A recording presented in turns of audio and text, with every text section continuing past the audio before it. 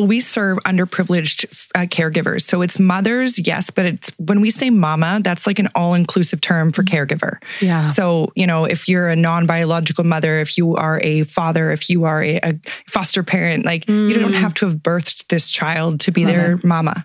Yeah. And so we help families who are falling through the cracks. We help families who might need just one hand up. They might just need a grocery hamper in between a job.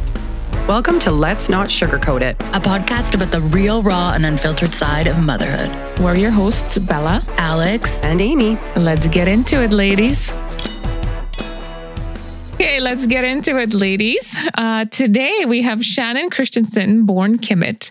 Right? Kimmett was born and raised in Kelowna, BC, and lives here with her husband of 18 years and her 2 young boys, with a BA in psychology and Masters of Counseling Psychology, specializing in forensics. Ooh. We could do a podcast murder. Yeah. Wow. She has a passion for working with marginalized population and used this drive to start Mamas for Mamas. This grassroots project has since become a national non-for-profit organization dedicated to reducing the negative impact of poverty on low-income mothers and their families. Shannon has been recognized as a top 40 under 40 recipient, a woman to watch, and was a top 3 finalist for Women of the Year through the City of Kelowna Civic and Community Awards. Ooh. I know, right? Mouthful. We are in the presence of greatness. Most recently, she has co-authored a best-selling book about motherhood and has brought home the, are you ready? Meritorious. Woo! She was practicing. I was practicing that word. I'm telling you, service medal from the Governor General of Canada for her work with Mamas for Mamas. Yay! Hi, Shannon. Yeah, Shannon really likes garlic dill pickles. Ooh. I can get you good. some, my mama pickles. Spaghetti and making the world a better place. Nice. Spaghetti is also my favorite food. I know, right? Welcome. Thank you for having me. Oh my gosh, we're so happy to have you. Yeah. I'm so happy to be here. It's exactly what I needed on a Monday. On Monday I'm not morning. even telling you. I woke up Post-March cranky. break Monday. First day back, kids went to school. It was a win, but I don't know. I woke up just cranky, and I was like, I got to see some fun ladies today, or it's going to be a different Should have brought kind the bubbly. Yeah, we should have. Oh, we missed out. Oh. Totally. Here we're Do you, yeah. Oh, man. guys People are like- probably just assume from our podcast that we do drink mimosas.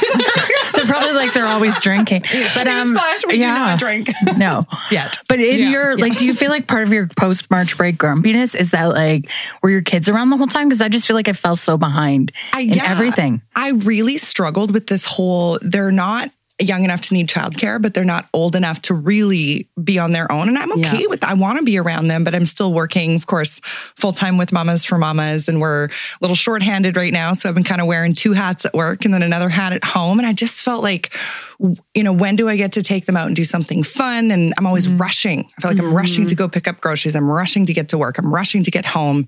And I just was like, oh, God, I'm tired of rushing. Yeah. So I did take a little bit of time. But when I woke up this morning, I almost felt like I kind of wasted the break. Yeah. I don't know if it's the same for all moms or if it's just, those of us who are incredibly hard on ourselves. I'm going to say that's all moms. Yeah. But I just felt like, I wish I'd done more for them, or, I wish I'd made it more special, or I wish we'd been able to go away. But the reality is at this phase of my life, in the work I'm doing and in the lifestyle I'm in, it's just not possible. So we found ways to make every day fun. The boys decided to open the pool. And so cold plunging is the new thing, I guess. But whatever, I'm deciding to roll with it and not to let the initial crankiness stay with me in the day. You're allowed to be cranky. Yeah. As my nana would say, have your pity party and then move on. Yeah. Nice. Yeah, for so sure. I've moved on. I love it. I love it. See, I think I'm on the opposite end. We took our kids away, and I think I'm grumpy about it because I don't think they appreciated the things that we do for them. They didn't appreciate it. Gosh. See, There was that's so much really good fighting. insight. Yeah, because Yeah. Do you ever really feel like they appreciate it? Do we see the joy? I don't know. Well, we talked about this on one of our podcasts about how it's a little hard for them to understand that how lucky they are here because they're surrounded by it. They don't really understand that not everybody goes out on the boat all summer and has the beach. Not everybody goes to a house with an indoor pool and still fight about it. It's like, Well, in my world, most kids don't have enough to eat. Most kids don't have an actual stable home. And so for me, I'm always really reaffirming to my boys, how lucky we are and how grateful we are for a roof over our head and food on the table. And, I had kind of, I had that life with the boys, with the boats and the beaches over the summers. And then I sold everything to keep mamas going. And that was something that, I've never been happier to do something like that, but it definitely changed the lifestyle that we enjoy as a family. So we stay home, we do a lot of hiking, we do a lot of things that are cheap and free, and I still feel incredibly wealthy. I still feel unbelievably lucky and incredibly full of wealth. My health is a big part of wealth. My kids' happiness is such a big part of that. We're able to afford good food and good fun. And I just feel like it's all perspective. Yeah, truly. Totally. So tell us, how did mamas come to be? Oh, good Lord. How much time we got? No, I mean, honestly, we got a lot. But you mentioned something about your Nana, and then I remember once being at a talk where you were talking about how she had a huge influence on this work you do. Yeah, she was just this absolute badass rock star of a woman and human being. And she had this drive that I'd never really met in anybody else. And her whole thing was, you have enough material. You can choose to build a longer table or you can choose to build a higher fence. Oh, and that's good. The amount of time you spend is the same and the amount of materials you're using are the same, but the output and the outcome is so drastically different, Shannon. And it's up to you to choose that or not. And I just remember these stories. And when she was overseas, as an expat in the oil and gas industry, she helped to start the Motherless Babies Home.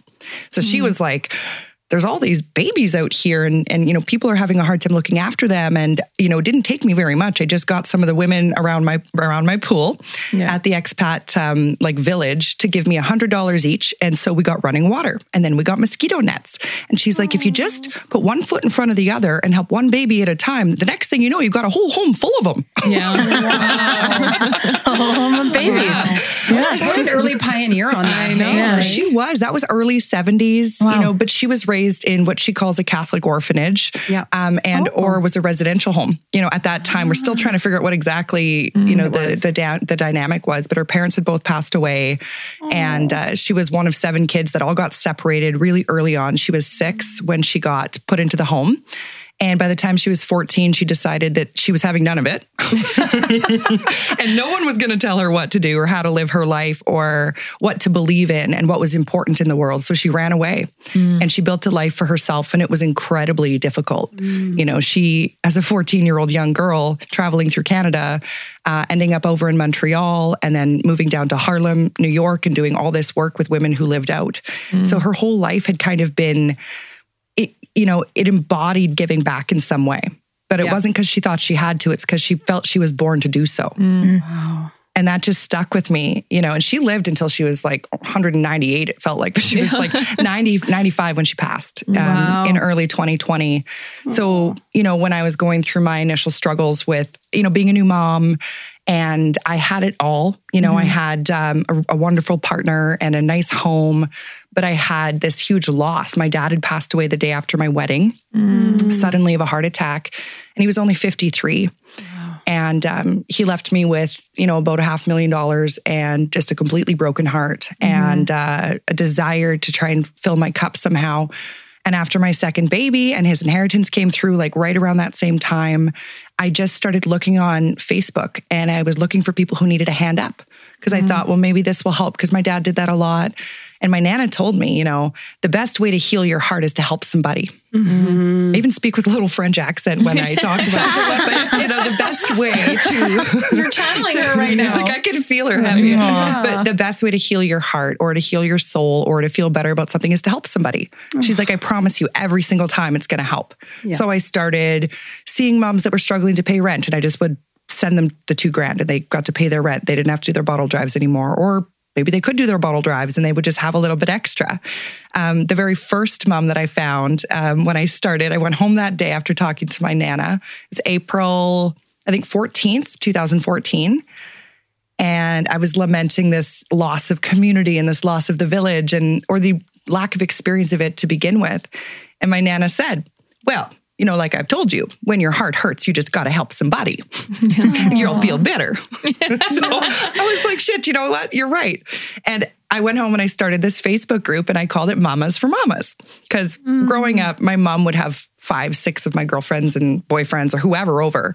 They all called her Mama because she looked after everybody. Right.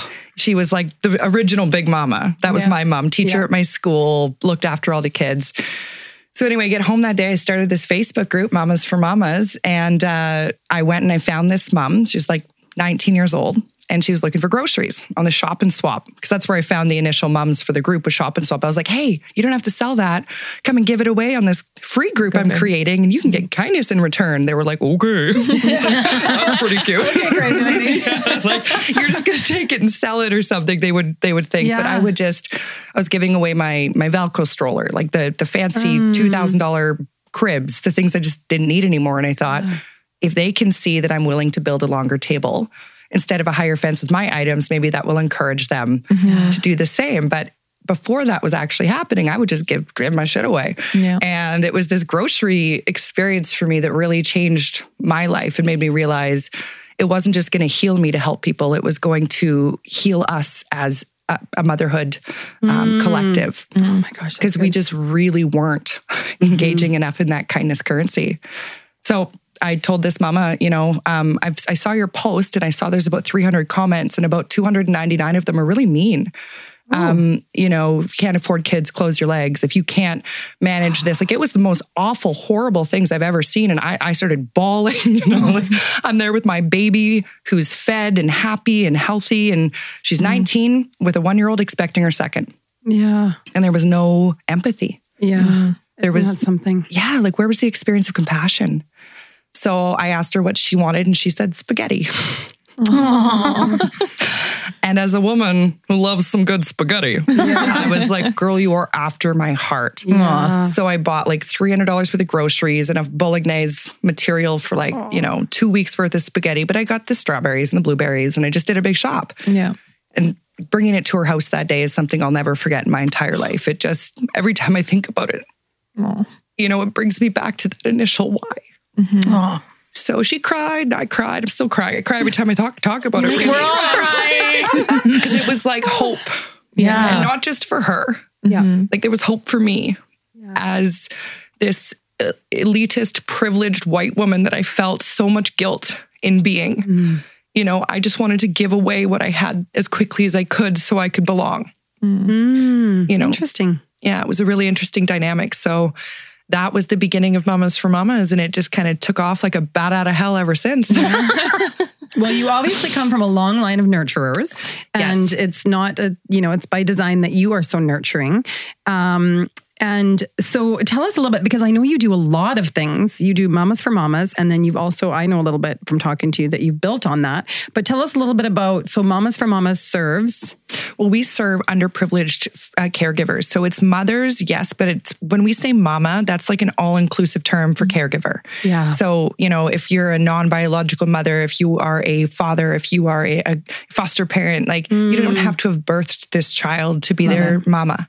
Yeah. And so we help families who are falling through the cracks. We help families who might need just one hand up. They might just need a grocery hamper in between a job. Yeah. They might need a little bit of support getting into the resource navigation world if they're all of a sudden dealing with a child who's got a neurodiverse ability. You might need just general support finding childcare. But at the end of the day, the majority of families we serve are those who have these large overarching needs for a comprehensive care plan. And they are falling through multiple cracks, and they are trying to find housing at the same time as they're trying to ensure their food security is on point. They're trying to ensure their children have access to clothing and basic social determinants of health. They're looking for counseling. They're looking for support getting out of an abusive marriage. They're looking for support once they've left an abusive marriage, getting into a shelter or coming out of a shelter or finding a shelter in a different town. There are kind of endless situations that families face, but that's the best part about Mamas is we have endless solutions. Mm-hmm. So you're kind of a catch-all. Yeah, it really is it was built as a response to being in the nonprofit world and not knowing where to send my clients. Yeah. So I was a sexual assault trauma counselor in my first career. That was the forensic side of my life, as I did a lot of youth forensics. And then I started working with the survivors on the forensic side. And they were just such incredible, resilient humans that just needed a little bit of extra help. And they may have already gone to the food bank. They may have had stable housing or not, but they really just were kind of falling through every crack and facing every barrier. And there wasn't one place they could go to say, what do I do? How do I apply for income assistance? How do I apply for this rental subsidy? How do I apply for a restraining order? I mean, there's not one place where you can ask all of those questions. And when I thought about it, I thought, well, if it's not there, you have to build it. And if it's not needed, then ideally you'll work yourself out of a job. Yeah. And that's always been my goal at Mamas on the clinical and poverty relief side of things, is to work myself out of a job. I want to develop systems where we're looking after each other. And that is idealistic. I understand that, but I'm an idealist. And I believe that if you make big ideas, big things will happen. And we have to be willing to engage in change. We have to be willing to challenge what we're doing all day, every day, if it's not working. Yeah. So Mamas is like a response to the nonprofit community to say, we're here with you. We're not here to take over. We're not here to do instead of. We're here to do with you. We're going to fill your programs. We're going to make sure that parents know about your after school drop-in. We're going to make sure that everybody and anybody who could benefit from your services knows about it, because then their numbers go up and they get more funding. Yeah. And so we don't do anything that's already out there. The duplication of efforts is silly. Yeah, right. It's a waste of time. It's a waste of money. And we're just here to make sure that the gaps are being filled. Yeah. And truthfully, I thought it was going to be a cute little side project off the side of my desk with a little resource navigation handbook as I continued on being a trauma counselor.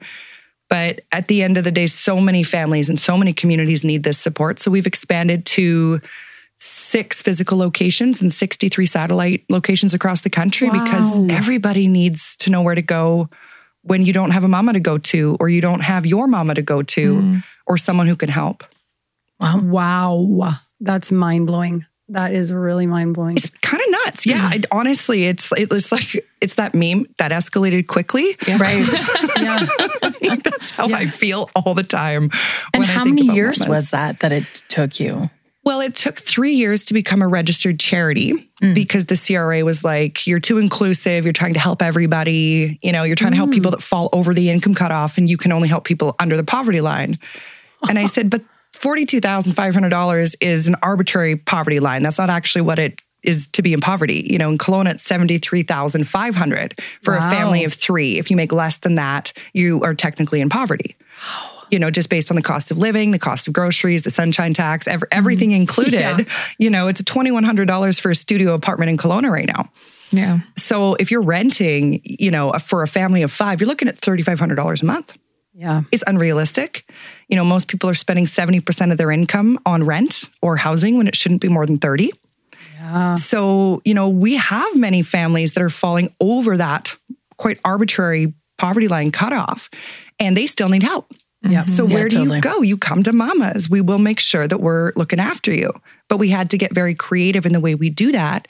And there are, multiple levels of income assistance that are provided by the government. And once you've hit that and you're now in this overarching, you don't fit into the mandate, you come to Mamas and you fit our mandate. That's really cool. Yeah, I've always thought that arbitrary poverty line is something interesting. Like, you're comparing cross country, right?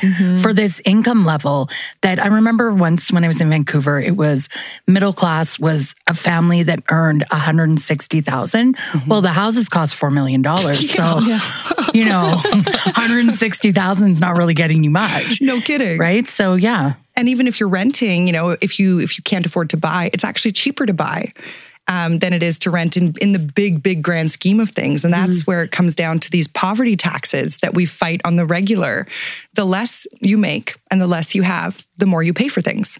Even just going to your groceries, for example, you can buy an entire cow and that'll last you and another family for a year. It's about $5,000. You're spending about $3 a pound on the meat. In the store, it's about $20 a pound per meat, depending on what you're getting. If you're getting steak, if you're getting chuck, if you're getting ground beef, it's closer to $6 or $7 a pound. But if you can afford to buy in bulk, you're spending less. If you have a low credit score, you have to give $1,000 to Fortis or whichever gas company you're going to be signing up for, because you're showing that you have a lesser ability to pay. Therefore, you must pay in advance. Yeah. There's a lot of interest rates that are much, much higher for people. Subprime is one of those things I understand at an economy level. I understand at a business level that you have to charge more in order to make up the risk, but it's bullshit as far as I'm concerned. It's a poverty tax. We are essentially punishing people for not having enough. Yeah. Yeah. And, at what point do we actually look at the larger system and say, how is this serving anybody? Yeah. Because people don't need to be punished to come out of poverty. They already know they're there. Yeah. They need support. They need the longer table. Those poverty taxes, that's a higher fence. Yeah, that's another podcast. No, so when you get on those taxes. I think you should run for government, Shannon. We'd vote for you. I'd vote for you. Funny, I've actually had a few people say that, and I just couldn't agree less, I really, really love being able to have my voice and speak my truth. And I have very strong political beliefs, but as somebody who runs a charity, I'm very cognizant that I need to be a nonpartisan, non-political figure. And I think that I would do a disservice to mamas by not being able to really speak my voice with regards to these poverty taxes and what's going on with it. But give me 5 or 10 years. And when we have, somebody else running mamas potentially, because I've written a New York Times bestseller and I'm now our biggest donor and not our biggest fundraiser. Not a girl. There you go. That's my goal. Then we'll talk about that. Then we'll talk, because then I can circle back. And if I don't have to be the voice of mamas, I'd love to be the voice for poverty relief in Canada, because I have a loud voice and I should use it for something good. Yeah, girl. Yeah. Like Nana would say, well-behaved women rarely make history. Yeah, true. That's so true. Yeah. Right? Your Nana sounds so awesome. She's such a badass. Tell us a bit about, I feel like people would want to hear the story about your Nana, where you were saying that she used to take you downtown, right? In Kelowna. Yeah. Oh, well, there was there's always been a living out population here in Kelowna, and I was born and raised here. So I've been here since 86, if I'm going to be totally honest. So, interesting. Back in the day, there were... You're a baby. I was like, am I aging myself or what's happening? You're a baby. But I just remember every single time there was either Christmas or a birthday or something where gifts were coming into our home, we always had to take all of our toys that we were either done playing with or that we loved a lot still, because the best things to give are the things that you love. And Nana would say, don't give away the things you don't like. Yeah. Fill the food bank hamper bin with your favorite food from your hamper, not the leftovers. Anyway, so she would say, get some of your favorite things and we're going to go down to the gospel mission. And we were just driving by and we would stop in her little white car and we would get out and we would bring bags and bags and bags of toys. At the time, I didn't realize the gospel mission didn't have kids. It wasn't like we were actually bringing the toys to children there, but then they would get out to the Salvation Army and she would just bring me to the one place where it was very visible that the need was so much greater than any need I might have in my own life at that point as a 6, 7, 8-year-old. We all live in ego. We live in our what we need and what we want. And she always just had this very gentle, compassionate way of showing me how damn lucky I was. She never made me feel bad about having. She just made me feel good for sharing. Oh, or maybe that's where I need to. That's so inspiring. Switch my. You have all the black. Well, we can learn from Shannon. Yeah, we totally could. Our kids are little entrepreneurs, and they're always trying to sell things. So they can do the selling, but then they can also do the giving so that they can, Well, and one thing that we would always do too is we would buy brand new gifts and we would bring them into places so that, kids could have something brand new, because Nana would always say, just because you don't have enough doesn't mean you shouldn't get the best. Yeah. Oh my gosh. I feel like your Nana should have written a book. Jeez Louise. She did. She did. But it's her very, very personal memoirs, autobiographical life story that one day if she comes through me to share it. That'll be a family decision. But her story is like resiliency embodied. No kidding. And kindness where most would have lost the capacity for kindness and for compassion. She somehow doubled down. Yeah. And she would always say, in the darkness, there's always light. And if there's not, you have to be it. Oh my gosh. I mean, these quotes, I'm going to totally I got so good bumps over here. Meta quotes. Posters. I feel like she is like you've embodied who she is because that's who you are. Thank you. Right. Yeah. I really do feel the nicest thing anyone's ever said to me. Well, let that be light. I tell you what. Yeah, well, I feel like that because everything you're saying, I'm feeling like, well, that's kind of you. Yeah, well, thank you. I mean, because every part of me just wants to honor what it is that she brought into my life. I was a very challenging child. I was the redhead. Yes, I lived true to the color. But I was the middle child of 5 in a Roman Catholic Indigenous family, and we had a lot of stuff. I have 3 sisters. We're all about 18 months apart. And I was that traditional middle child. And so I basically just was with my Nana most of the time. Yeah. And she never made me feel bad for being big. Mm-hmm. She never made me feel bad for taking up space.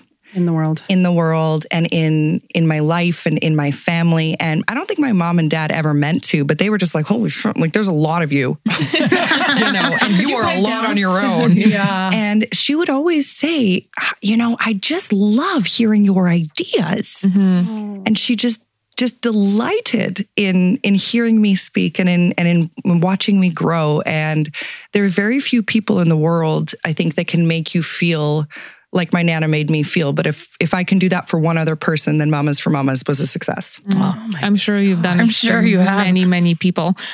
Wow. So, yeah. This is like so inspiring. I know, gosh, right? Shannon. It's like, man, I'm just looking at myself going, man, I am the disappointment. Oh my God. Well, and that's the thing is this all comes from this like unbelievable desire to overachieve just to be enough. Yeah. And, so many of us women come up with that, experience as young girls and as young women, but then it follows us into motherhood. Yeah. And that I think is what my biggest goal in having Mamas for Mamas is as part of my life and as this movement is to change the way we treat each other as mothers. Oh my gosh, as women, sure. As women, and I love that was the starting with that chat because I mean, I feel like we're getting better at supporting each other, but there's still a lot of comparison and trying to be like everybody else. And and it's this whole like, I have to be better than the mom beside me to be a good enough mom in my own skin mentality. Mm-hmm. Yeah. And I challenge that because you're a great mom for a different reason than I'm a great mom. Yeah. I've had massive mom guilt around my 16-hour work days. Yeah, absolutely. I have a lot of frustration at myself for the choices I make sometimes, staying up till 1 and 2 to finish a document or a grant and being so exhausted in the morning. I'm cranky with my boys when they're trying to get ready for school. I mean, there's not enough hours in the day. We have to just choose what we do wisely and be proud of ourselves for our choices. Yeah. But I feel like it goes both ways. I've always said, when you're at home, you're with your kids, but you're feeling like, for me anyways, it was the guilt of, gosh, I'm not doing my purpose. But then the minute you're away, you feel guilty because you're not with them. It's sort of that double-edged sword. Right? Totally. Mm-hmm. I don't know that there's an answer to it except to give ourselves a lot more grace. Yeah. And to just be a lot kinder to ourselves and to each other about it. Yeah. Lean on the people that tell us to lean on them.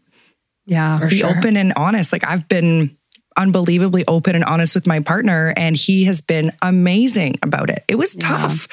I was the one who committed to being home with the kids. Yeah. I was the one who changed the rules of our marriage, and I didn't mean to. It's just that Mama's took off and started its own journey. And I was like, babe, I got to follow her. I got to keep gumming up with this. Like there's so much to do. Yeah. And that's when I said to him, we have to sell our house if we're going to keep going with this venture, because I've already kind of spent the seed funding that we had in liquid cash. And it's going to be another 150 grand because I just signed a 5-year commercial lease. So I can break the lease. I have 14 days, or we sell the house and we just go like all in. Yeah. And he's like, well, I don't think we should do it on our own. We should get a realtor. You know, I feel like we should definitely not try and sell by owner. Like his first, he wasn't like, do we do it or not? He just thought, get a realtor. And I was so grateful to him because, you know, that was definitely not a response that most would expect or most would offer. Yeah. But he believed in me like my Nana believed in me. Yeah, that's amazing. That's really great. Having a supportive partner is huge for sure. I would say that my husband probably is the same way. Just like, I'll follow your lead. Head on, you know. But that's just such a beautiful thing because you wouldn't have been able to do it otherwise. It would have been a very different experience. It would have been, you know, still out of our garage and still out of these storage units because it was just a Facebook group. But by the time 2017 rolled around and I had worked with the CRA for 3 years and we got Kate Snowsill from Doak Sheriff in town, she was like my saving grace.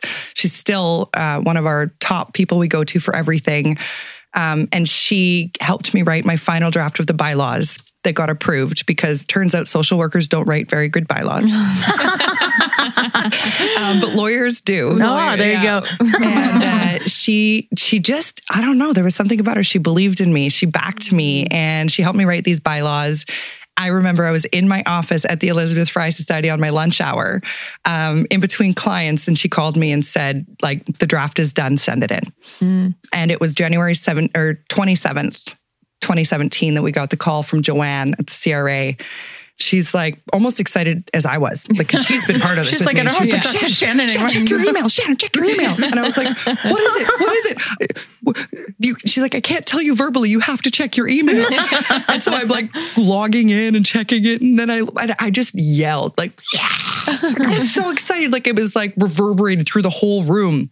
And Lindsay Hammond, who is now the National Director of Programs and Services for Mamas, was the specialized victim service worker at E-Fry at the time. She was in the office beside me and she just comes running in, did you get it? Did you get it? I was like, yes. Yeah. And I gave my notice that day. Wow. Oh my gosh. That's so awesome. What a great story. From what I'm getting from that is, you know, the support from other women and other people, like doing it together because we are stronger together. And that's what I love about Mamas for Mamas is just this, you know, community and this network and, you know, giving somebody a hand up. Yeah. It's amazing. It's the movement behind it is I feel even more powerful than the charity. Right. You know, it's this community of mothers and women and men and people looking after each other. Yeah. And then we have that charitable safety net to make sure that if somebody's falling through the cracks, we've built programs that can fund proper solutions that may not be available elsewhere. But it was really that, you know, the movement in and of itself to just be kinder to each other and to challenge the notion that we need to be competitive in order to win. We can win without beating someone else. Yeah. You can have a win-win. Yeah. You know, and I do that and I see that so often and it's so damn inspiring, you know, to see like at the Quib events. I came back to Quib this year. I had just been busy and stressed and trying to figure out which networking, you know, to prioritize. Yeah. And I came back to Quib as my top, you know, just every month for sure I'll go to this one because it is so, it's really about connection.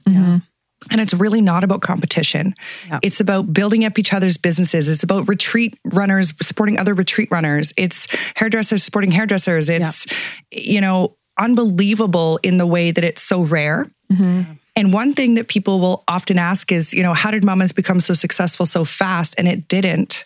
I just had a lot of failure that I was able to absorb, you know, and I think that that's something we need to recognize that failure is beautiful. Yeah. Like failure is something to celebrate because we tried and it didn't work, but now we know. Yeah. You can always change direction, change course. You know, if it's not working, it's not a failure, it's just a lesson. And then you move on to the next one, right? You pivot. 100%.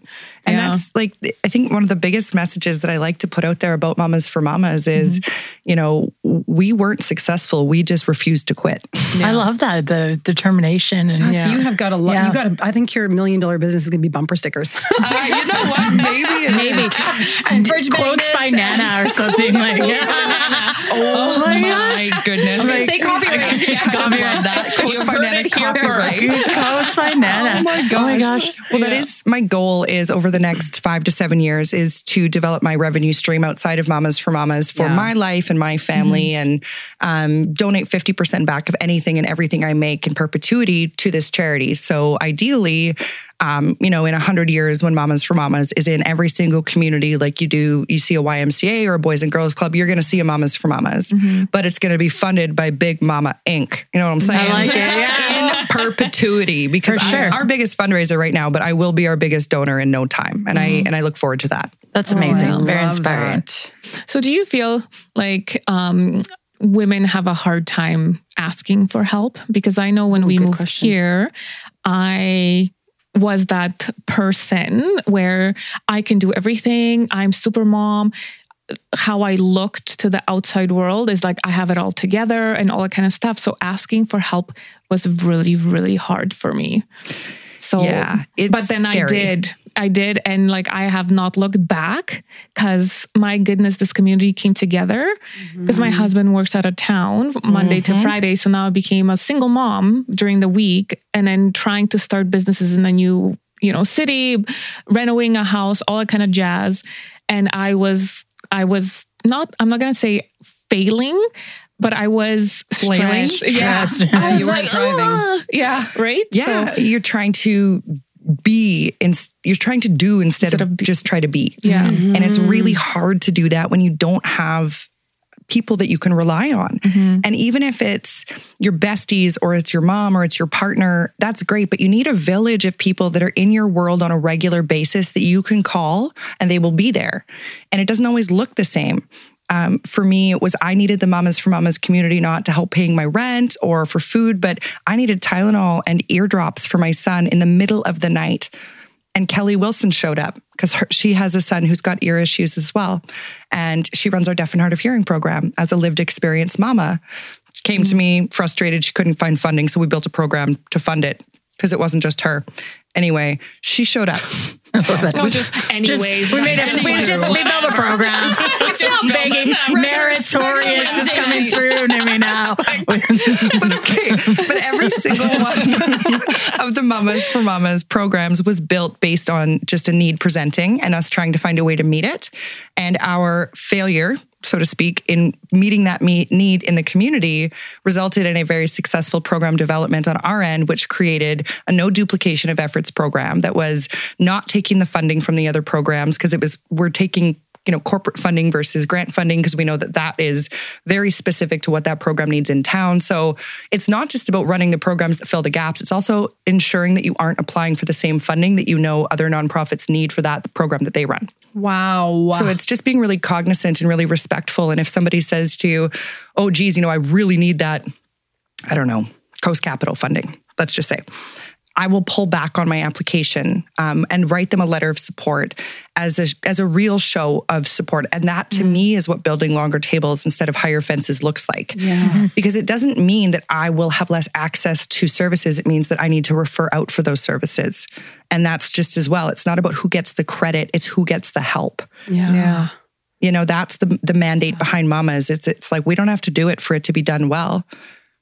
Yeah. It just needs to be done. Yeah. That's awesome. There's but so much humility in that. Like you have so much humility and so much, nurturing, compassion, all the things. But I love that so much because it's really, you're being the change maker in the world. Really. Thank you. Yeah. And I haven't always been that way and I'm not always that way, to be totally honest. It can be hard sometimes to trust that when you pull back on something, offer that letter of support, it will come back.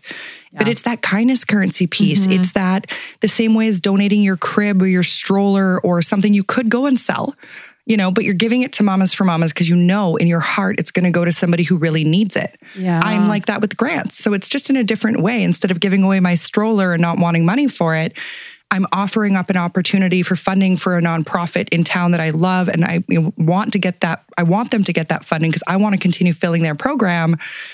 And we'll just find another way. If the apple pie is used up in terms of funding, like get an Australian meat pie, get a cherry pie, go and figure out a new recipe for a rhubarb pie. Yeah. There's an endless amount of pie, my friends. Yeah. Right. Yeah. It's just a matter of being willing to find different ways of finding the pie. Gosh, that is so good. Now I'm hungry. I want some pie. Exactly. And can't wait for your book, Shannon. Can't wait for your book. Oh my gosh. Thank you. I'm excited. I'm writing it right now. And, I'm like, ooh, take that out. And then, ooh, no, put it in. Yeah. Be you. Oh, that's what she said, first of all. Yeah. Second of all, I will definitely have some solid proofreading done on that. But I never really thought my story was anything worth writing about. I just figured I write because it helps me process what I do and what I go through. And, it's been an unbelievably difficult year, but I'm still unbelievably blessed. So if I've gone through an unbelievably difficult year and I'm standing where I am today, I am so lucky. Yeah, it's a good perspective. And I'm incredibly blessed. Yeah. We do make our own luck in many ways, but I believe also that the myth of meritocracy is really pervasive and it really affects us all day, every day when we believe somehow that everybody's born with the same abilities and privileges. Like many of us are born with that invisible knapsack of privilege. Yeah. What we look like, who we are, what socioeconomic status we're born into. All of these things create that. Old Peggy McIntosh, the invisible knapsack. We're born into the world with a certain amount of privilege. And when we kind of punish other people because they haven't been able to get to that level of success because we believe they just haven't worked hard enough. I mean, that is in essence, what's wrong with our belief system about those in poverty. Because we're not all born on third base. I'm a white woman from an affluent family. I have a lot to be very privileged about. But in that humility, like you speak about, when we recognize our privilege and we put out there to say, well, if I have privilege, it's my job to amplify voices that don't. Yeah. And for me, that's those in poverty because they have been silenced and they shouldn't be because their voice is just as important as mine and as yours. It's just harder to hear. Well, you have a very loud voice. So, we're glad you're saying it. You're saying it. Scream it out loud. Yeah.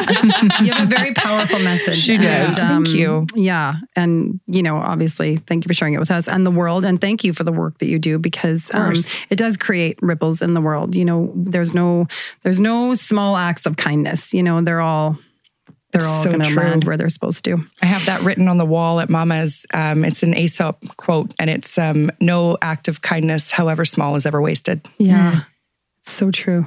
I got a lot of goosebumps here today, girls. No, yeah, me too. I think I shaved my legs. I have me prickling out the pants. And I just want to thank you for this chat because I woke up today feeling really hard on myself. And I'm in this room feeling really inspired and empowered, and grateful to you ladies for having me in today and for just having this kind of conversation on the regular on this podcast because it's important that we do it. And I really don't like talking about myself and I have a really hard time with it. And every time I'm coming into one of these podcasts, I get into this weird headspace where I'm like, why do you think you should be saying things? And, it's like imposter syndrome embodied. And I'm like, girl, get off it. Like, stop it. Stop it. Stop it. Yeah. So thanks for, helping me stop it. It's good.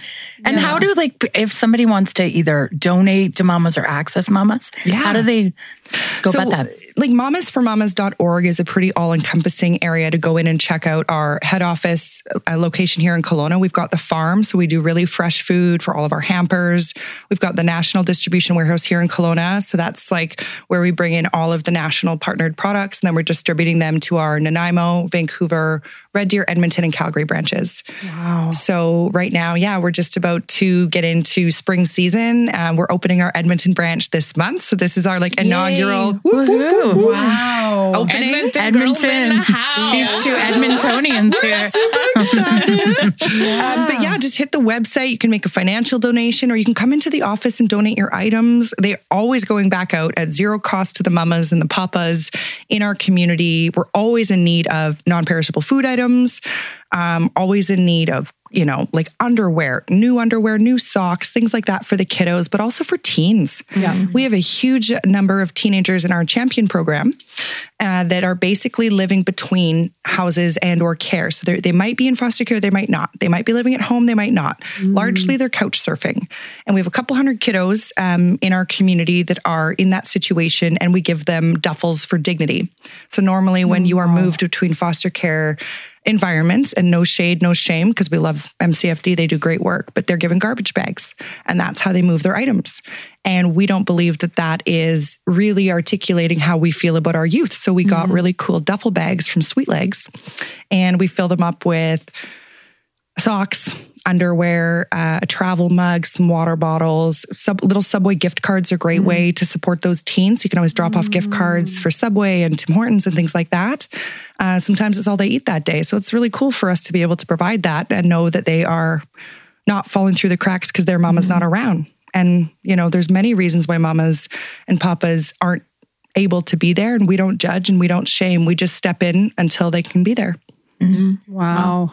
Is there any way for younger kids to volunteer? Yes. Oh my gosh. Yes. Well, there's the farm, first of all. A farm. So the farm is, we have about 98 chickens, and they lay eggs, and our original agreement was to trade half the eggs our chickens produce to use the land. And so it's a sharing economy, everywhere we go.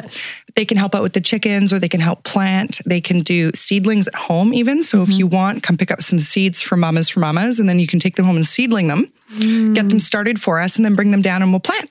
Oh, cool. I love it. Really cool stuff like that. There's also coming into the Karma Market. We are always, it's like a big free store. So we're always sorting clothes. We're putting stuff out. I think it's April 5th. We're doing a great big dress yourself for the spring kind of thing. So we have all these pretty dresses that have been donated. So there's people who have to go to weddings. They can't afford a dress, or it's just that groceries are, $28 for a head of lettuce right now. So buying a dress isn't on the budget anymore. Come on down and we'll get you dressed up. We work closely with Dress for Success and Proud for Prom. So whenever they've got stuff going on, it's really cool for us to be able to have a group of volunteers get together and help them as well. Yeah. So when you volunteer at Mamas, you're not always volunteering at a Mamas for Mamas program or event. We really like to work with as many women-run and women-led organizations as possible to fill those gaps for each other. Because volunteering, when we're helping our community, it doesn't really matter which agency you're with. Yeah. So we have lots of opportunities and great referrals for other charities that always need great volunteers, kiddos, things like that. And we always need baby holders. Sign me up. Sign me up. It's my favorite. I love a baby hold. I saw your post about that, and I was wondering, tell me a little bit more about that. I'm obsessed with babies is basically the situation. Yeah, and it's smart that you hold other people's babies. Yes. You don't just... No, my body rejects them quickly. Like my first was born at 33 weeks and my second was born at 37. And that was one of the reasons Mamas kind of really got moving early like it did, was because I was a NICU mama. And Jimmy almost died in his birth. We had an abruption. So all of a sudden I was a 23-year-old healthy young woman that's about to give birth in 7 weeks. Next thing you know, it was like a murder scene in my house. It was the scariest thing. And my husband worked out of town and I was on my own. And honestly, there was an angel there that day. Yeah. And it was my dad. My son was born on my parents' wedding anniversary, July 22nd, which is such a trip because they had been divorced for 17 years and they were back together in the month before he passed away. So they got back together. They walked me down the aisle together. That's a beautiful story. It was really special. And then he was up hiking up Knox Mountain the day after my wedding and he had a heart attack. So having my baby so early, I held a lot of those NICU babies. And a lot of their mamas weren't around. And I had to get special permission from the mums and from the nurses to do that. But I was there from 6 a.m. until 9 p.m. with my son. And they wouldn't let me sleep overnight, but I was allowed to be there for the entire time. My husband worked out of town, so I was on my own. And I got my love from holding those babies. And I got to fill my cup by making sure that other little humans that needed a nervous system upon which to regulate to connect and to build the attachment. I thought, well, I think I'm here for a reason, and I probably held 100 babies, new babies, in those 32 days that I was in the NICU. And it was like when my heart was breaking, it wasn't even close to what theirs experience was. And I remember one of the babies' name was Hope.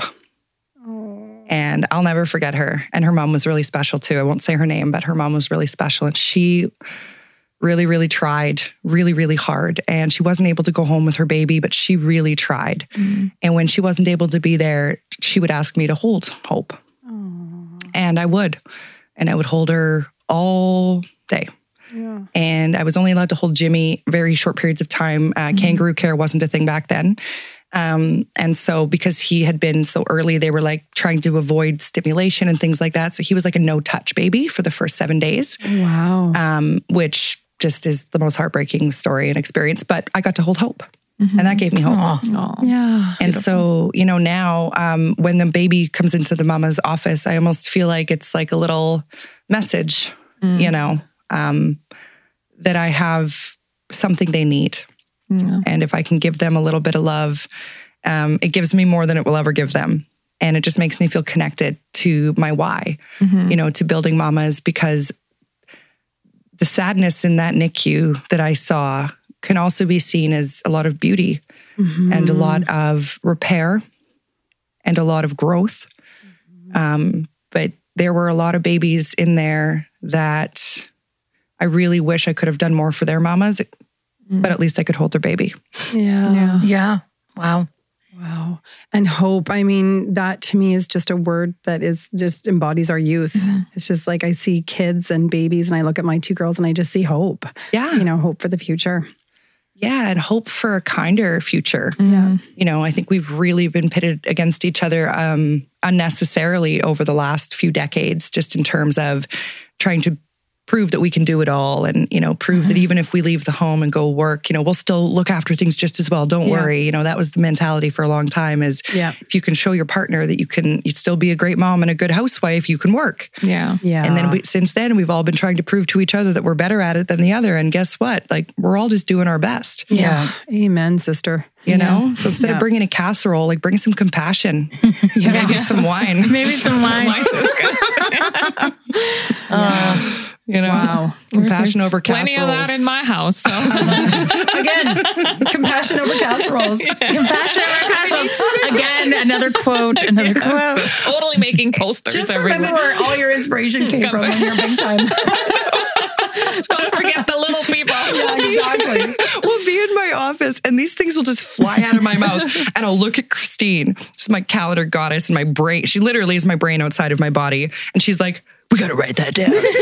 And then I look over at Steph. She's like, is that a t-shirt? And there's like, we have like an entire t-shirt line design. We'll probably never actually make the t-shirts, you know, because they're really good, but I don't know who else would buy them except for us, because they make no sense to anybody else. So I think you could even, Shannon, just do a book of quotes and sell it. Honest to goodness. This is a brainwave. No, I kind of like book this. Of quotes. And then you just, everybody in Kelowna would buy one, because first of all, we'd love to support you. Second of all, I feel like I want this book. I'm like, to make my own t-shirt going to be today. Yeah.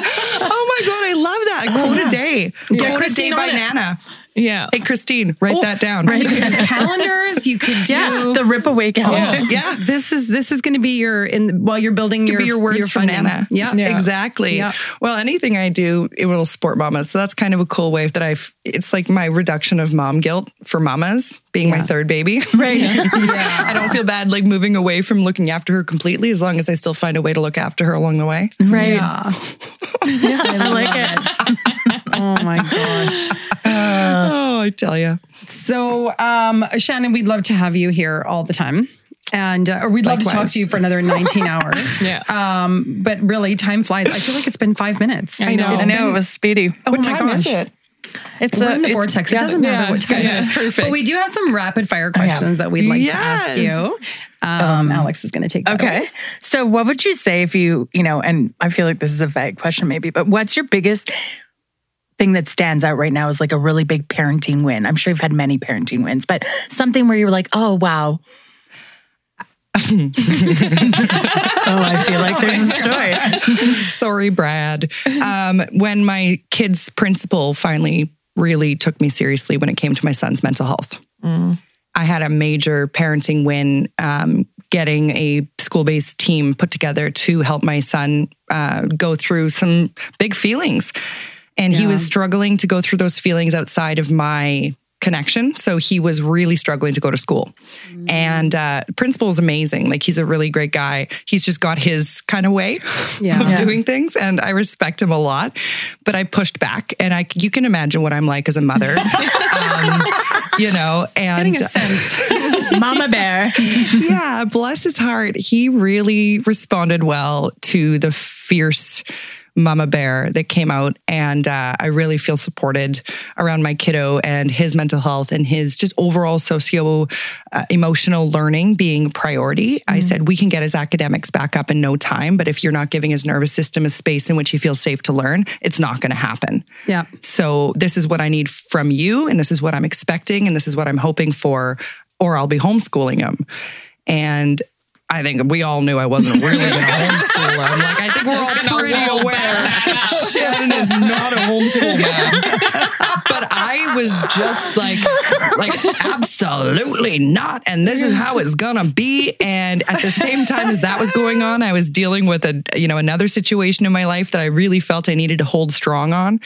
And I did. And I was really damn proud of myself on that one. That's good. That sounds like a huge I just win. wanted to say, I think you need to release any mom guilt that you have, because I think kids, much like you couldn't really see the value of your Nana until you're, had some years behind you. I think your kids will realize that too. I think so. I think they'll get it one day. They're starting to notice it now. And they say a few things sometimes that just gives me pause in the best way. Yeah. Nice.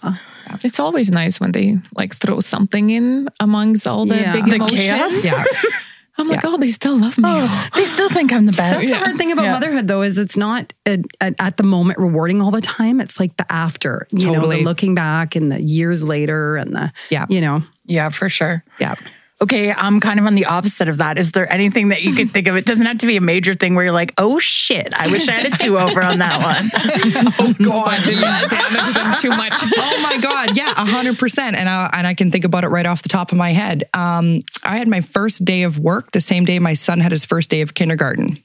And my boss asked me what my priority was when I said I wanted to bring him to his first day of school. And it didn't seem like she was really asking me. She was kind of letting me know that it would be my first and last day. Wow. And I went to work. Yeah. And I, instead of getting angry about that, have built an organization where every mom gets to go to their first day of their kid's school, or if they've got a pageant, or if they've got an art show. You are mama first and part of mama's second. And so it crushed my soul, knowing that I made that choice. But his Nana took him. And Jimmy's got a relationship with his Nana like I do with mine. Oh, nice. And that's Dylan's mom. And she is just an absolute rock star. Like she's very, very special. And she took him. And she said to me, honey, you'll have many days. You'll have many special moments. He won't even remember. And he doesn't. And he didn't. But I do. Yeah. And so... guilt part is you remember. They may not, but you're like, oh. Yeah. But it's, you know what? So I made it to my second one's first day of kindergarten because I worked at Mamas for Mamas at that point. Yeah. That's amazing. But it's like that, it comes back to that, all the experiences that you go through in life, up, down, and all around, create, it's all a path to where you're going. Totally. And I'm grateful for the experience. Yeah. I'm grateful for all experiences that weren't ideal at the time because they really taught me a lot. Yeah. I wouldn't be who I was today. I wouldn't understand resiliency like I do if I hadn't been put through the ringer. So I am grateful for all of that. Yeah. I just, wish I'd taken him to his damn first day of freaking kindergarten, that one still grinds my gears. Well, there's so much in that with boundaries and, and sticking up for yourself. And I mean, there's a lot in that. That's a lot to unpack. Yeah. Let me put it that way. We just ended on that note. That'll be on part 2 with you, Shannon. But part 2. How we unload on your... Look at the employee policies at Mama's, and they're a direct reflection of our past experiences and what, when you know better, you have to do better. Yeah, for sure. That's awesome. That was so fun talking to you. Thank you so much. And I mean, you've already kind of said this, but just because we do this at the end of every one, where can people find you? So yes, well, at Mamas for Mamas is our Instagram, and we're pretty active on there. But also, if you need help just Google Mamas for Mamas support form. You can send in an email. We get it right away. Or you can give us a call, 236-420-0075. We will help you out. Or 1-800. Wait, no, we have a 1-800 number now. It's 1-866 Mamas, I think. Christine, you're going to have to fix that. Where's my Christine?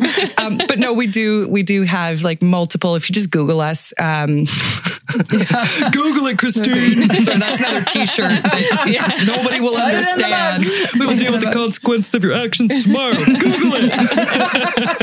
Oh, well, thank you, Shannon. That was so great talking to you. We didn't even need mimosas today. This is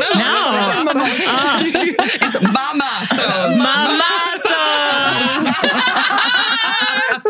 Oh my God. This you guys have made my day. You have no idea how much I needed this. You were right. You are my hype girl. I came in, I was like, I'm not hyped, man. I don't think I can get hyped today. I'm a natural hype girl. I can't even help it. I legitimately feel like my endorphins. I'm just awesome. Like, I'm flying. Hey, we're here on Monday mornings. Come on down.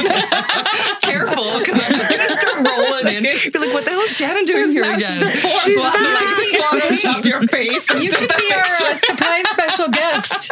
You know? Yeah. I cannot even right now. the Photoshop. Oh my God. That is so funny. But no, really, this has been awesome. You're welcome back anytime. And we will for sure have to have you back because you are a very busy girl. And I know that you're not going to stop here. And the next time we see you, you'll have more to your roster. Yeah. Somehow. We'll be doing something. Well, the next thing I think you'll see is Ontario. Okay. But, nice. We're really focused on roots right now. So wings will come in a few months. Nice.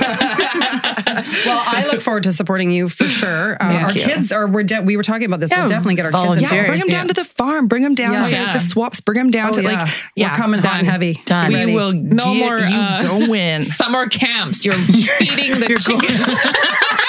You know what? It's actually really fun. Great idea. Yeah. It's a great idea. It's actually really fun and it's educational and Penny will... What hours can we drop them off? You know what? I bet you if we put it out to is there some sort of like a farm Facebook? Oh my God. You know what? Now I'm starting to realize this could actually be like a summer camp. Yes. Yeah. Oh my gosh. Yeah. The Mama Summer Camp. The Mama. Then you use your summer camp to fund your... I know. Everything we do has like a back way of funding another program. Yeah. Like you could call it the de-entitling summer camp. Oh my God. We're signing up our kids first. Building character. Everybody in the Kelowna area, happening August. We'll be your first. Our kids will be your first customer. Oh my gosh, I seriously love this so much. It's such a good idea. There's a need for it, I think. There really is. So. There really is. We're doing it. Done. The disentitlement camp. We're going to help you organize that. By mamas. The building longer tables. Yes. Yeah.